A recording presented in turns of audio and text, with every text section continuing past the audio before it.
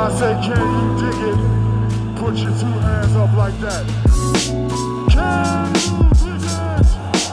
Can. Here we go.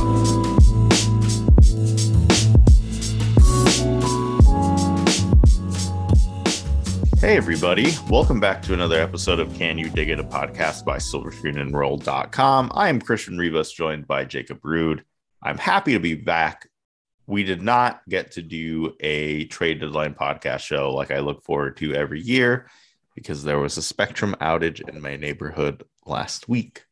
Giant bummer, but not a bad day to be podcasting if you live in the greater Los Angeles area like I do.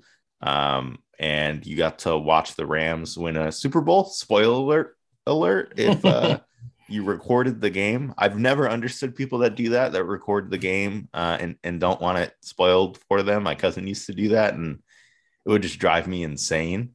But as a lifelong Rams fan, anybody that follows me on Twitter knows I love football. I watch every game in the however many games there are in a season. My favorite thing about the Rams is they just throw the ball and tackle really well, and I'm really happy. I thought it was a good game. I was kind of rooting for against the Rams for a second there because I watch the Super Bowl every year, but the only way I can get myself to be interested in the Super Bowl is if you couldn't tell, because I don't like football. I don't watch football. Is doing those Super Bowl squares. And so my numbers this year were Bengals 4, Rams 3. And I was like, yes, let's get a 14-3 or whatever, many combinations. 14-13 was on the table at one point too. Yeah. And I was prepared. And it didn't happen. The Bengals ended up kicking a field goal to put the game at what was it, 13-10? Yep. Giant bummer, but at least they won the Super Bowl. There's a good amount of fireworks here. Last time I heard fireworks was, I think, the Dodgers winning the World Series, and then right before then, the Lakers winning a championship. Not a bad past few years for fans of Los Angeles sports. Yeah, I'm most happy for lifelong Rams fans like yourself. But no, I'm kind of the same way. I've drifted away from NFL, but I mean, who doesn't watch the Super Bowl every year? A lot of my friends and family are Bengals fans because I grew up an hour from Cincinnati. So admittedly, I would have wanted the Bengals to win. But I wasn't really rooting for anything. It's fun to watch the performances in those games. Cooper Kupp was awesome. Aaron Donald makes no sense, like physically. So it's fun to watch. Obviously as well. What was your favorite commercial of the night? Ooh, not including trailers. Yeah, I haven't watched the trailer yet. So this is an actual spoiler, maybe. I don't even know if it's in theaters still. So if you have not seen Spider-Man No Way Home, I guess fast forward like a minute, maybe. But in the No Way Home post-credit scene, there was a Doctor Strange Multiverse of Madness teaser trailer. If you stayed after the credits, many of our mutual friends did not stay after the credits to watch the teaser trailer. So if you've been to Marvel movies, you know to stay, and I did, and I wasn't super sold. The trailer that came out during the Super Bowl, I could not be more excited. Dare I say, I am more excited for this movie than I was Spider-Man. Ooh, that's I don't know if I go that far. It's a hot take. I understand. Yeah. I I didn't love a lot of the commercials this year, but I did laugh a couple times at the one with Scarlett Johansson, Colin Yost, the mind reader one. Oh yeah. I laughed at that a couple times. That was one of my favorites. Yeah, it was awesome. The halftime performance was amazing. It was almost like a tease. Everybody just kind of doing one song and then moving on to the next one. It still went really long, obviously, but it felt like a bit of a tease. But it was kind of one of those moments as well as I was watching it, and as they got to the end and everybody's on stage, and I realized how many people Dr. Dre has worked with, and just like how influentially, like I knew he had worked with all those people, but it was more like seeing them all on stage together. It was like, oh damn, like that's a lot of really, really powerful kind of musicians and whatnot. So the halftime show was incredible. It was a lot of fun. It was an enjoyable Super Bowl this year. I say that as a neutral. If you were a Rams fan, it probably wasn't enjoyable for most of that, like second half, fourth quarter. But as a neutral, it was really fun. Yeah, 50 Cent was a pleasant surprise. I think they left a lot on the table in terms of not just the songs that they didn't play, but like the artists they didn't bring out. I fully was expecting some type of NWA like reunion at the halftime show. Anderson .Paak was on the drums. Dr. Dre and Anderson .Paak made a whole record together. And I would have paid. And Anderson .Paak has a song with Snoop Dogg on that record that I would have loved for them to play. It's a deep cut, so I wasn't expecting it. But yeah, overall, the Larry David Super Bowl commercial, I was also a pretty big fan of. That was funny. Loved Larry David and everything he's in. And there were like videos of LeBron James dancing to the halftime show.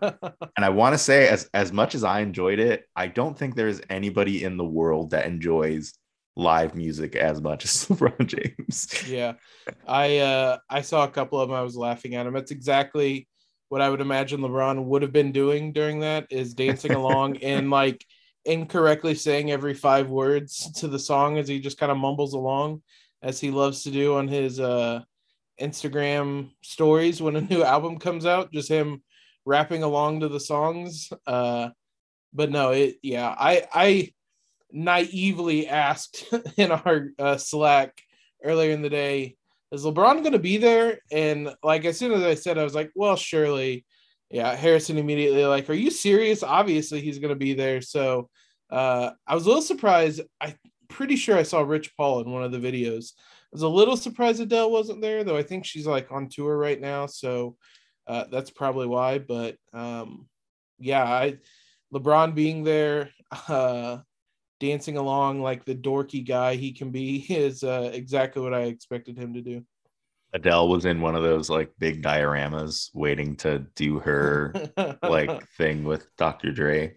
You know, their famed song together, Dr. Dre. I was going to say, that would be a collab I would not remotely expect. It would be very interesting.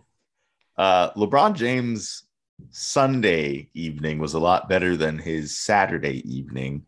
And that was because LeBron James, even though he had a historic night Saturday night, became the all-time leading scorer, including playoffs playoffs and regular season, passing Kareem Abdul-Jabbar, which is a crazy stat. Even when you take into account that Kareem played all 4 years of college, like what LeBron's doing is incredible. We should probably talk about it more because I feel like a lot of the times, I'll only speak for myself, but I'm guilty of when LeBron James does silly stuff like this, that it's almost like LeBron did this, historic thing, put up 30, 20, and 20, whatever. Anyway, let's talk about how great Malik Monk was off the bench, because it's so pedestrian now. He does it so often. But Saturday night was definitely one of those nights where I was like, wow, this is great. Like the type of history we're witnessing with LeBron James right now is incredible. It's ongoing. And then, it just came crashing back to reality. Yeah, I mean, I'm guilty of it too, in that as Kevin O'Connor always says, don't take LeBron James for granted. this accomplishment wasn't something that was on my radar. I didn't even know we were coming up on it. It's always about the regular season point total that he's chasing Kareem down for.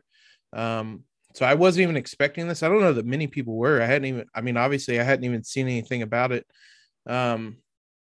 He's remarkable. Yeah. I mean, there's always those stats where it's like, he's reached X number of thousand points, rebounds, and assists, and only two people have done it, and it's Wilt Chamberlain and Kareem or Oscar Robertson or somebody like that. And it's like, you read that and then you're like, yeah, but why is Avery Bradley getting more minutes than Austin Reeves? And we just kind of move right past it. A fair point. Especially that was an apt point to make on Saturday night. But again, we're doing it again.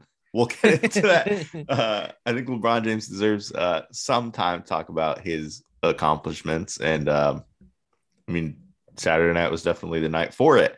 The only thing that put a damper in it, I will say, is he had an opportunity, a golden opportunity, I'll say, because he shouldn't have been at the free throw line in the first place. Yeah. But he had a golden opportunity to give the Lakers, tie the game up for the Lakers with 3 free throws, because he was quote unquote fouled at the 3-point line against the Warriors. And he missed the first one, made the second one, and then had to miss the third one to get the rebound, which they almost did. No. I mean, He did get the rebound. He had a shot up. And I was watching it with my girlfriend, Sarah, and she was like half interested. And when LeBron threw his like buzzer beating heave up, while looking at her phone, she goes, "Oh no."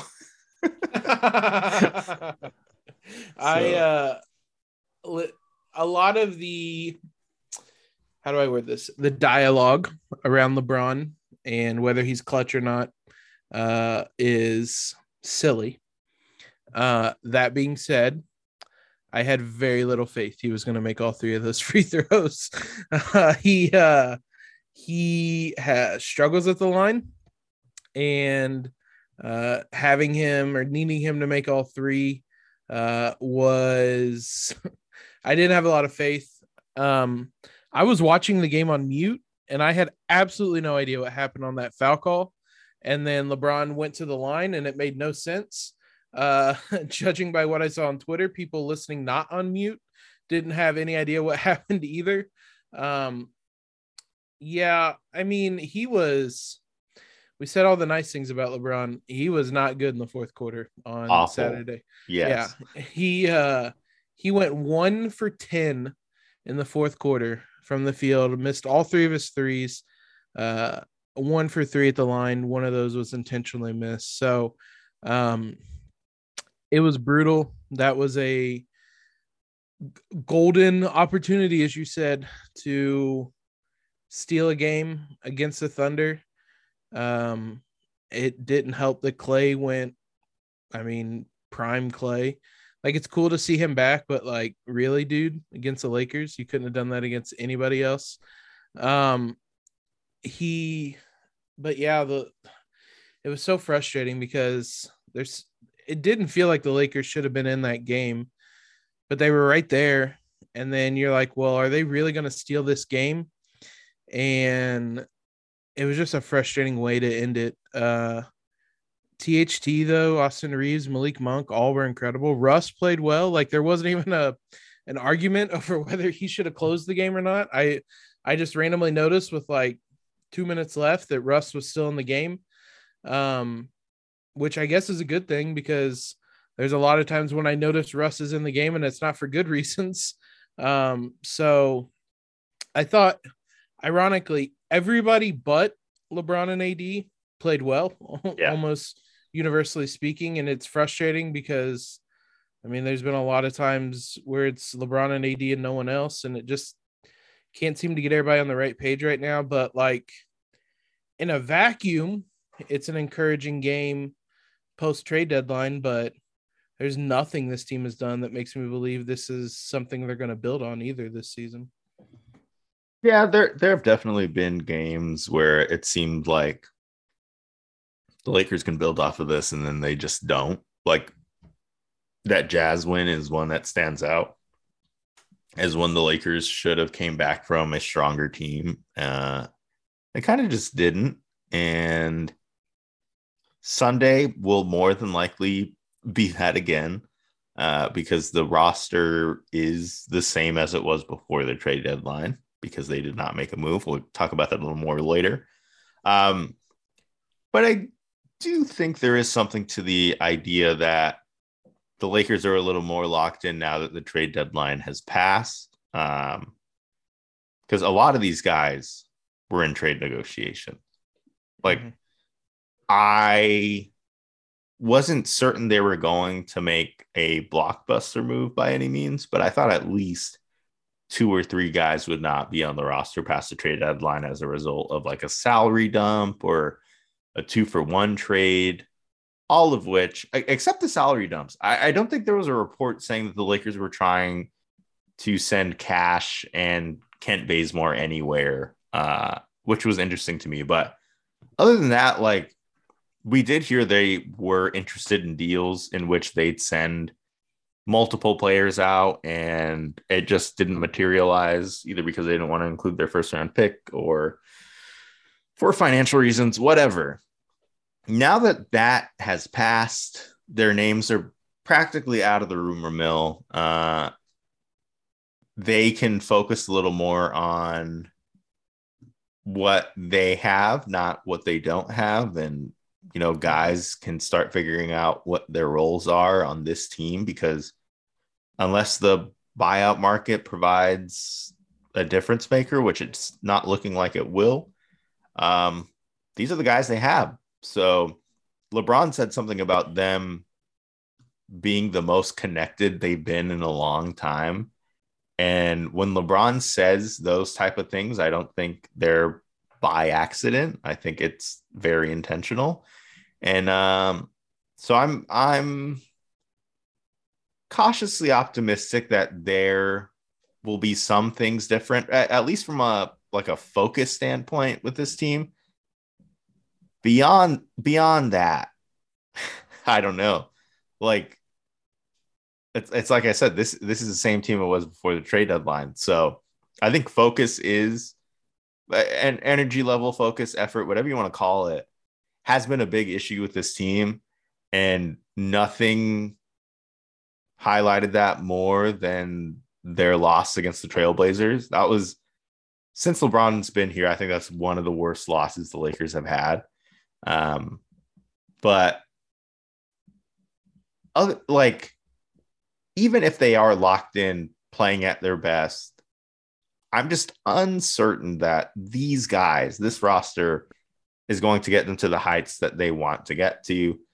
I'm curious as to whether you feel the same. A couple things. One, my favorite moment that was supposedly going to spark this team that didn't was when they came back against the Detroit Pistons after LeBron got thrown out of the game, and that was supposed to be the turning point in their season, and they all like collectively said that after the game, to the point where I was like, well, I have to write about this, even though this is a very silly thing to say as your turning point. It wasn't the turning point. That Portland loss, I agree, one of the worst losses. Honestly, it reminded me of the loss in LeBron's first season where he came back, said he was activating playoff mode.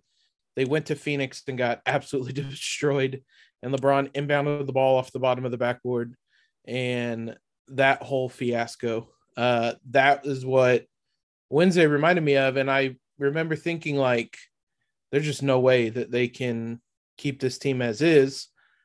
Thursday, we're sitting there waiting and waiting. Pour one out for Harrison, who wrote so many pre-writes for various players the Lakers may trade away, may trade for. He and I are sitting there waiting. And about 5 minutes before the deadline, I messaged him and said, oh my God, they're really not going to trade anybody. And I was stunned, to be honest. Like, even if it was just swapping a perceived bad player for bad player, doing a trade or two of like that. It just didn't seem like this. They could really keep this team as is after what they did against Portland. I would say the argument was basically that there's nothing that they could have done to this team that would have fixed anything. So that they determined, largely speaking, that they weren't going to sacrifice any short-term assets to move from the 9th seed in the playing game to the 8th seed in the playing game, basically.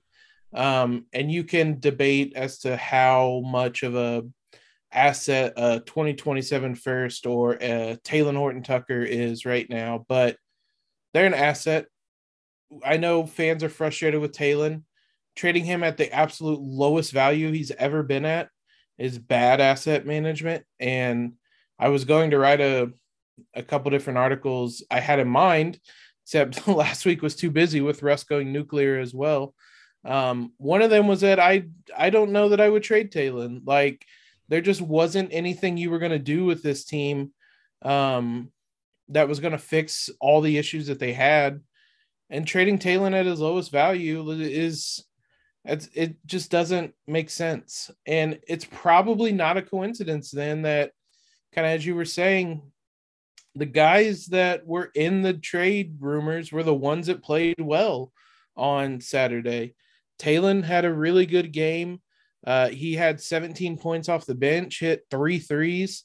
Russ, we said, had 19 points, 7 rebounds, 5 assists. It was an impactful triple-double. He was a +2, which was one of the better marks for the Lakers. LeBron was a -11.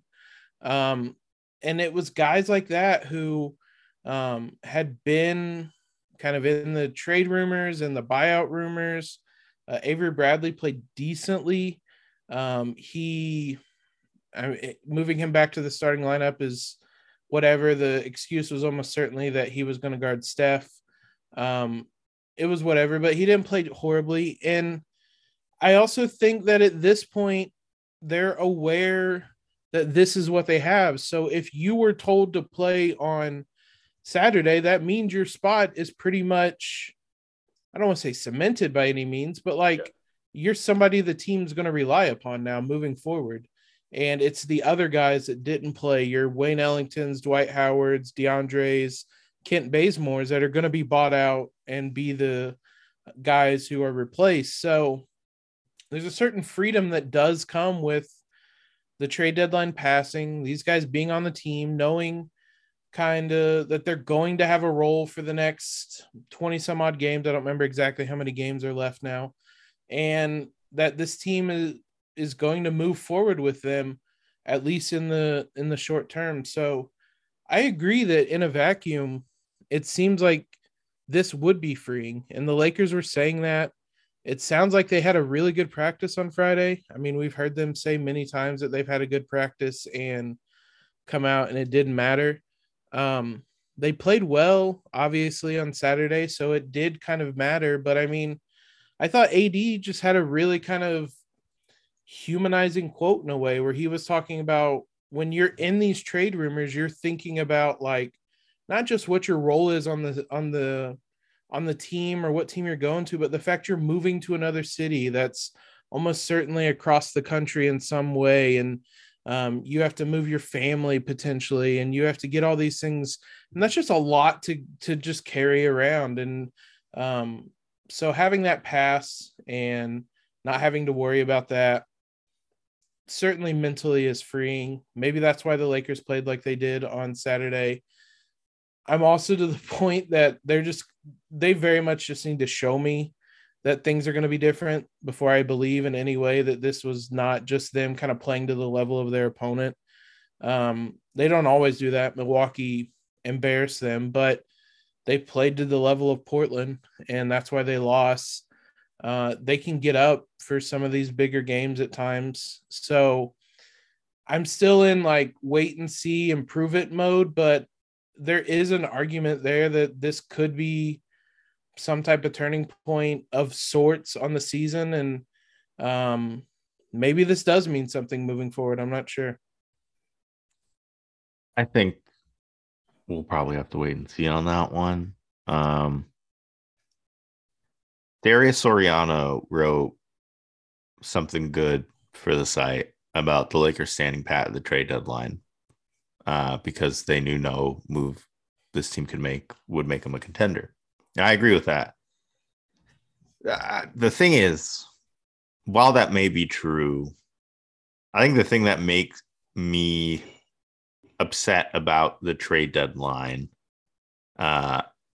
while also acknowledging that, is the Lakers would have been in a better position had they just paid people this summer, or yeah, or just like managed their assets a little bit better. The two that stand out to me, and I wrote about it on Friday, whatever it was, are Dennis Schroeder and Alex Caruso, because the reason that the Lakers didn't make a trade at the deadline was because they didn't have the assets to.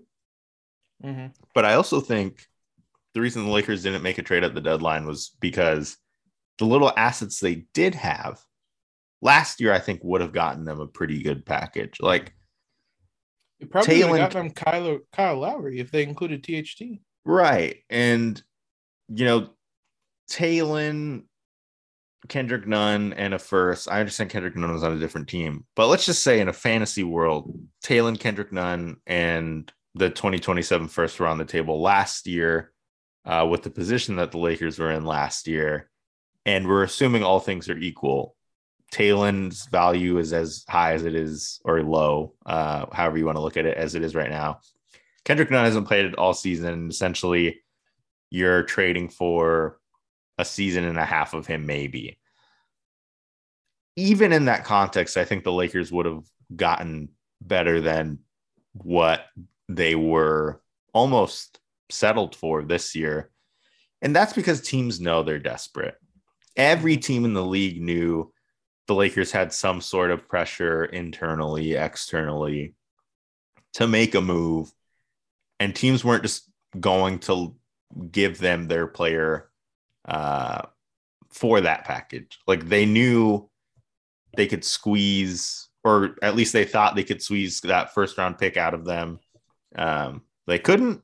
I don't blame the Lakers for not wanting to include that first round pick, because as you said, and as Darius wrote, like, if they did, it probably would have been a marginal move at best. And so I don't blame them for that. It's just, this team especially, it's really hard to talk about the current state of the team without talking about the moves that led to the situation that they're in. I do think the buyout market's going to be a real stinker. You can argue that, actually, no, you can't. I was going to say, you can argue that, the Lakers may get better by subtracting DeAndre Jordan and Kent Bazemore from the roster, but those guys aren't playing. Like, it's been a while since DeAndre Jordan and Kent Bazemore have made an impact, negative or positive, on this team. And the only player I can really see an argument for, addition by subtraction is Avery Bradley. But I'm not like, I don't know how many anywhere. I don't know how many players are going to be available on the buyout market that, knowing how highly Avery or Frank Vogel views Avery Bradley, that will play over Avery Bradley. I think Gary Harris is one that stands out to me as somebody who could potentially play over Avery Bradley, but I also think he's somebody that, at least in his current form, has the same case that Malik Monk has against him in the starting lineup, which is, you're not strong enough defensively to play alongside Russell Westbrook. Now, is Avery Bradley that player? No, but Frank Vogel seems to think he still can be. And, whether or not his defense is performative or not, which is my favorite way I've heard Avery Bradley's defense described, I do think there is something to the amount of effort it looks like he's playing defense with. And so I don't know, like, call me a pessimist, But I don't see things getting much better from here for the Lakers. And I think that is the worst part about all of this, is understanding things are the way that they are, but also understanding like they're probably going to be like this for the rest of the season. My concern is, why would a buyout player come to this version of the Lakers versus the Milwaukee Bucks, or the Celtics have a bunch of open picks. I know that they are a little bit lower, but I mean, there's more potential with the Celtics right now, I would say. I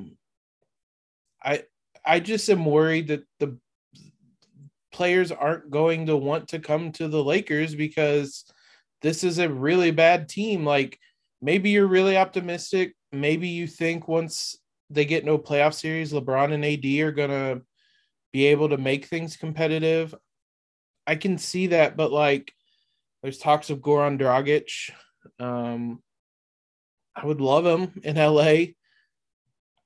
You can't start him with Russ, and if he shows up, that is a ticking time bomb for Russ, because Dragic is going to close games over Russ, and that is going to cause problems, I would imagine.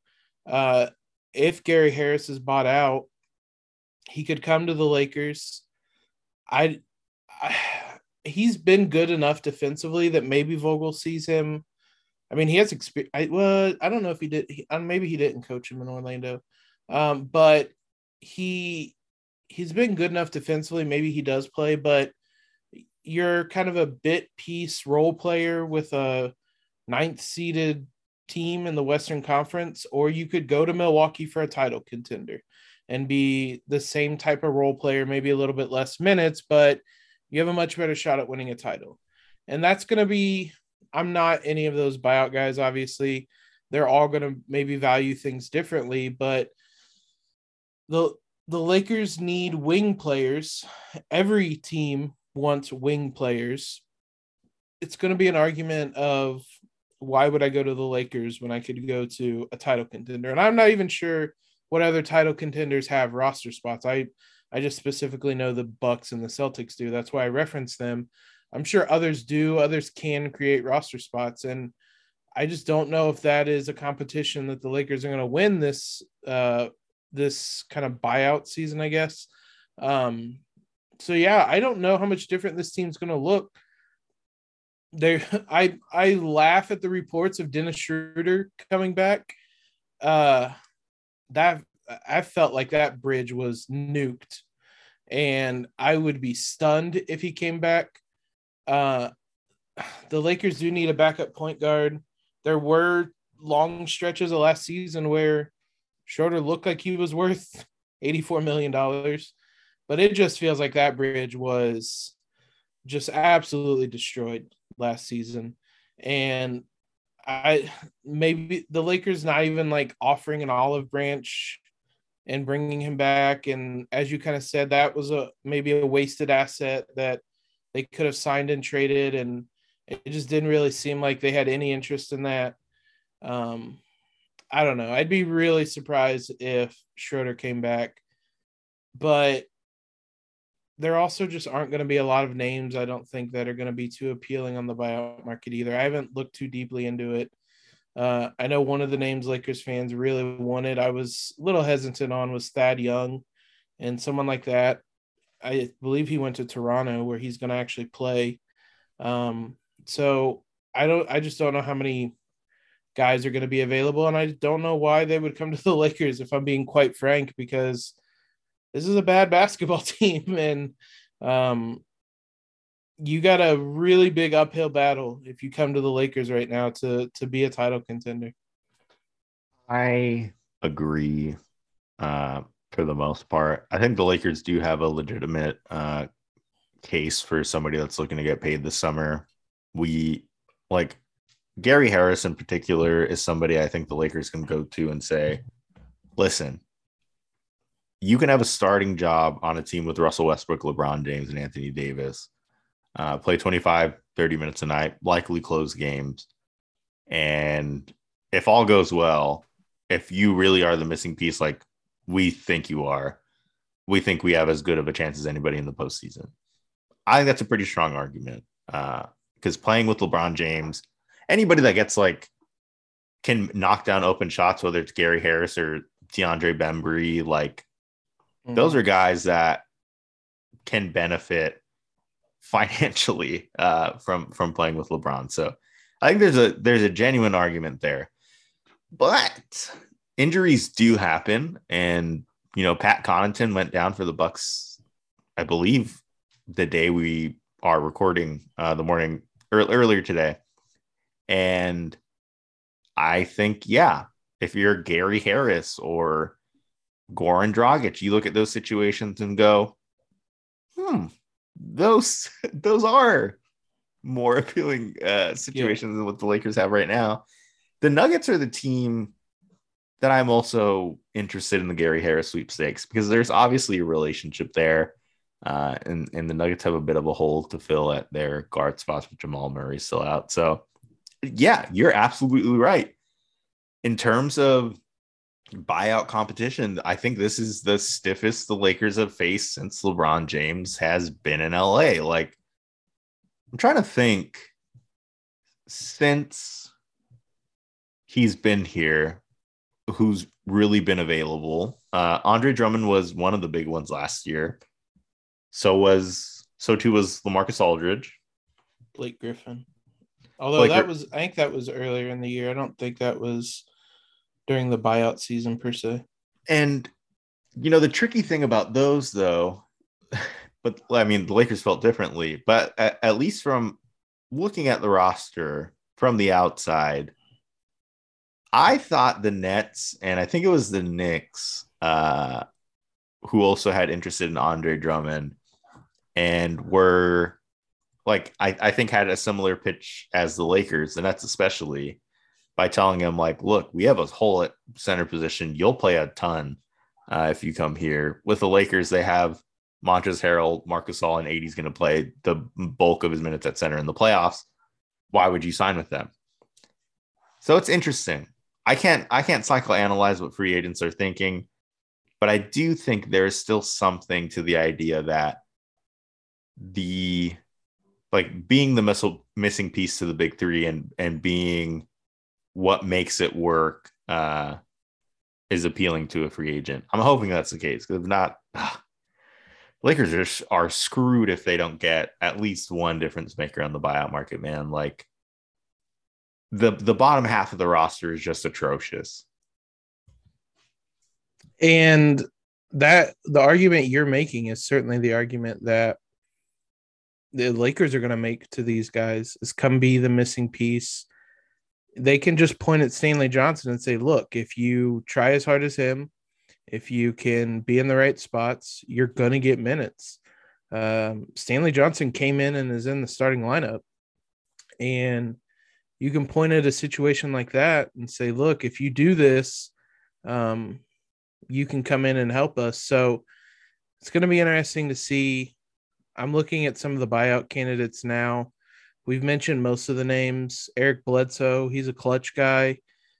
He has a partial guarantee for next year, but it will be interesting to see if the Blazers work out something with him. It seems like the Lakers are in the market for a backup point guard.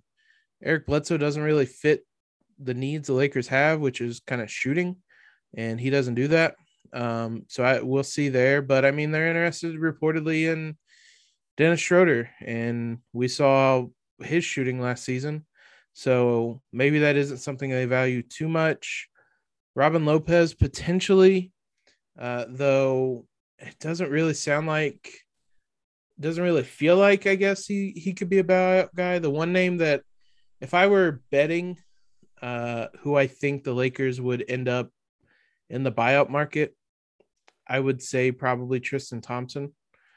The Pacers have, I think, genuinely 4 centers on the roster, and he makes sense to be the one bought out because the other 3 are younger. Once Miles Turner comes back, I could see him being bought out. They have Gogo Batazde and Isaiah Jackson. Those latter 2 they've been drafted within the last couple of years. he obviously has a relationship with LeBron. LeBron was talking trash to him in a Kings game earlier this season. There's a relationship there. If I had to bet, he would be a guy that would be the right fit in terms of he can do things better than DeAndre.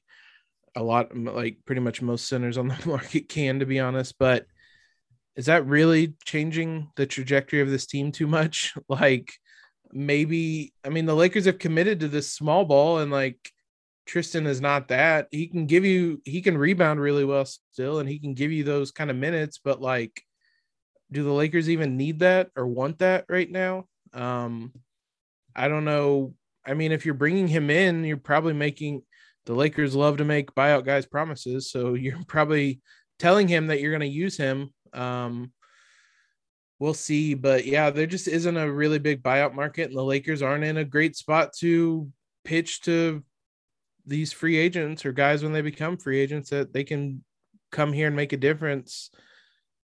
I don't know. I don't have a lot of optimism. I wasn't very optimistic about this team after the trade deadline because I kind of foresaw that this is just a team that isn't great right now. And I don't see that being too appealing to buyout guys. I would love to be wrong.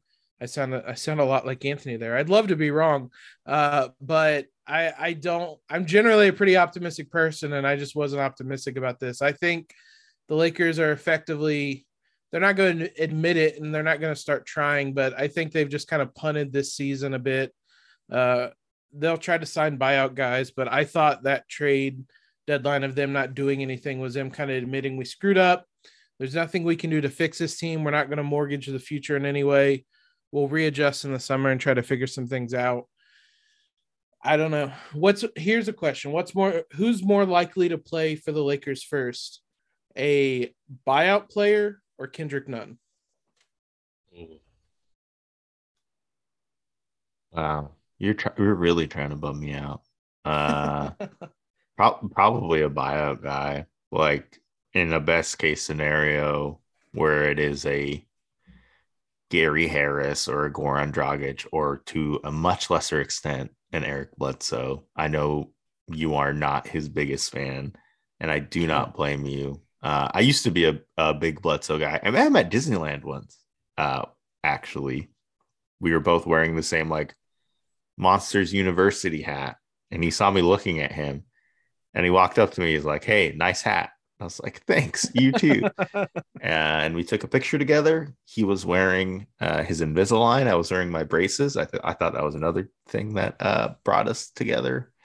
But yeah, I mean, aside from that, are you going to be on the recruiting pitch to bring Eric Bledsoe to the Lakers? Yeah, I'm going to wear the hat. He's going to be like, oh, "It's you, the guy that wore the Monsters University hat, one of many at Disneyland."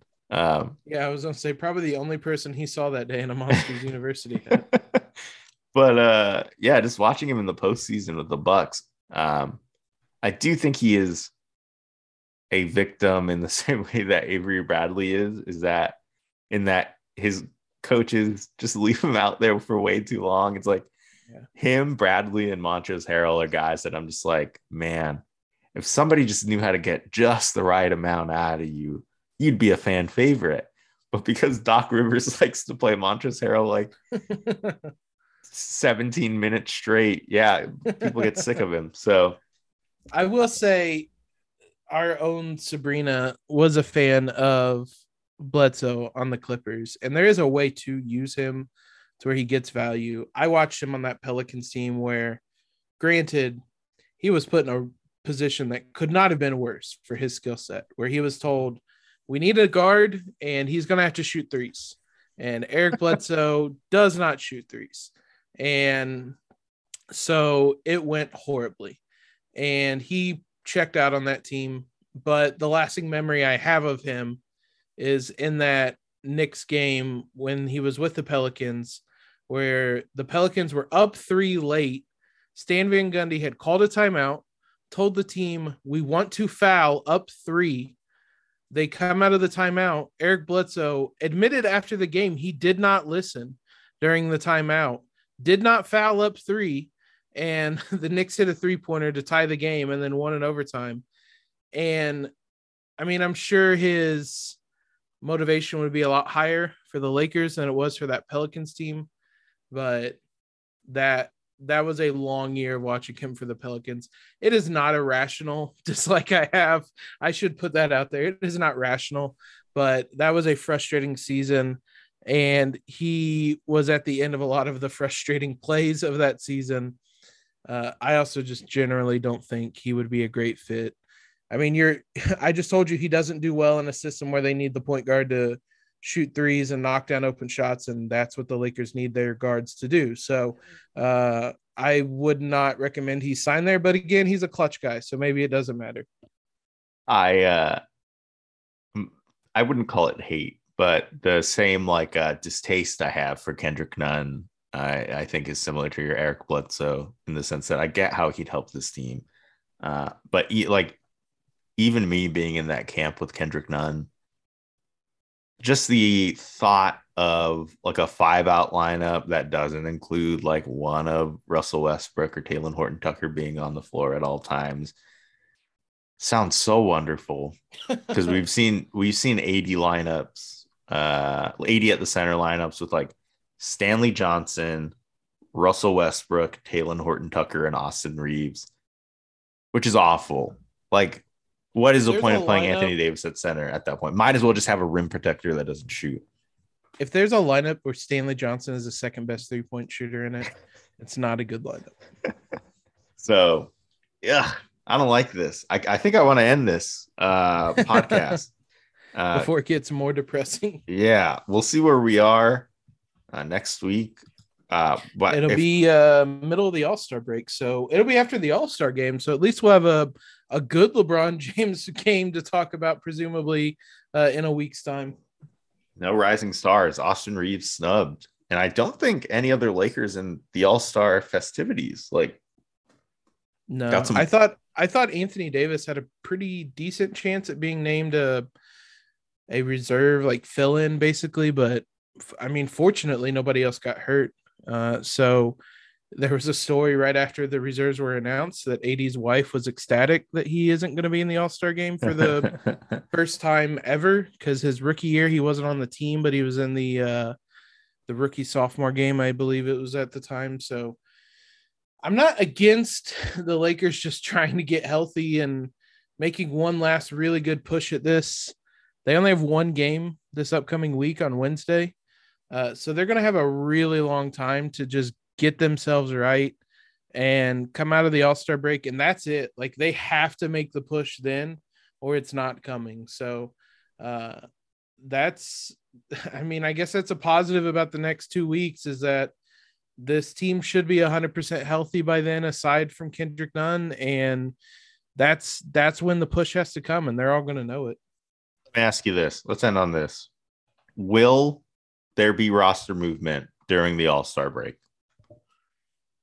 Yeah, that would make sense as a time to kind of sort some of that buyout stuff out. So I would imagine 1, maybe 2 guys are bought out for the Lakers during that kind of 2 weeks, week and a half time.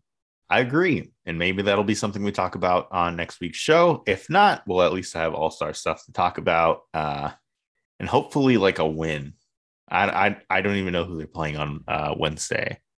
They play the Jazz Wednesday, so hey, not optimistic. It's kind of on the Lakers putting up a fight against the Jazz, because I guess nobody in the NBA seeing Rudy Gobert in the paint just gives players all the confidence. Stanley Johnson cooked him last time the Lakers played, and in his post-game press conference, he was like, "Yeah, not just cooked him; they targeted him." Yeah, and his reasoning, I forgot who he said he talked to.